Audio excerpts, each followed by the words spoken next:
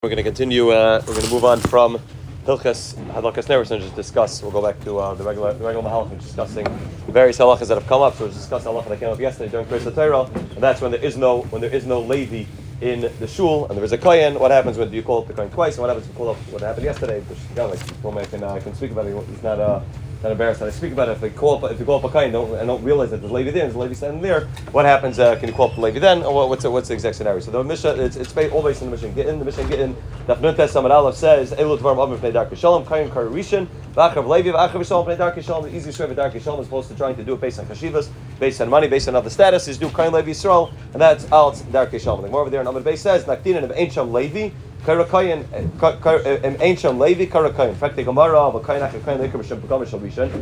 If there's no Levi and you call up another Kayin, so then it's going to look like the first Kayin you called up is a Pagam. It's like Gemara, no, that's not what I mean. I don't mean to call up another Kayin. Rather call up the same Kayin again for the Aliyah of Levi, and that way you have no chashash that there's Pagam on the Kayin because he's getting called up twice.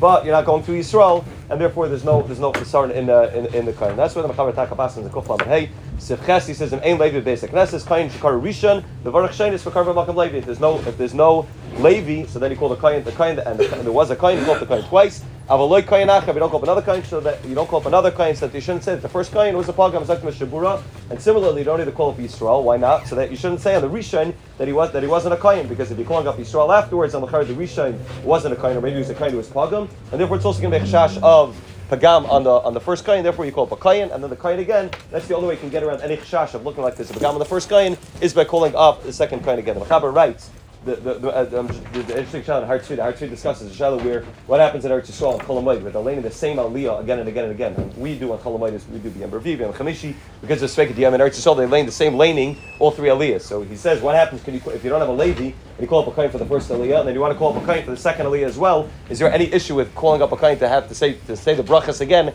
on the exact same kriya? Now he's not saying it on a new kriya, he's saying on the exact same words that he said again. And he says it's partially, he writes in Chelak Aleph, writes about a person you can call up a kain for the second aliyah, even though the kriya is the same as the first. And it brings it right from the fact that if you have a kain who was in one base medrash and got the aliyah for a kain, and then went to another base medrash and then he wasn't davening there, but is able to get the aliyah of kain as well and say the brachas again, even though it's the same exact kriya, it's both parshas naik on both of them. Nevertheless, you can do it. And he says the same thing over here, even though it's the same base Knesset, the same tzibur, the same Krias HaTorah. Nevertheless, one kain can say the brachas twice because it's considered another aliyah, even though the kriya is exactly the same. Then the Mechaber discusses what happens in a case like yesterday, where they called up the kain again, then realized that there's a Levi, they call up a kain again. So Mechaber writes that hayu kain v'Levi basic Knesses v'kara kain v'savar she'ein sham Levi. Thought there was no Levi. The hiskal avarach brachas HaTorah she'enis em mafsikim. Once the Levi began saying brachas HaTorah, then he not mafsik him and he will allow him to go. Zaktim Shabura. That means when you say once he begins the bracha, once baruch alone, baruch Hashem baruch alone wouldn't be a reason to allow the kain to continue. And even if he said baruch Hashem baruch, you would stop him. And then you would call up the Levi, and you could call him up B'Shmoi, because there's no chash of Pagam of the Kain, because the Kain just said an Aliyah.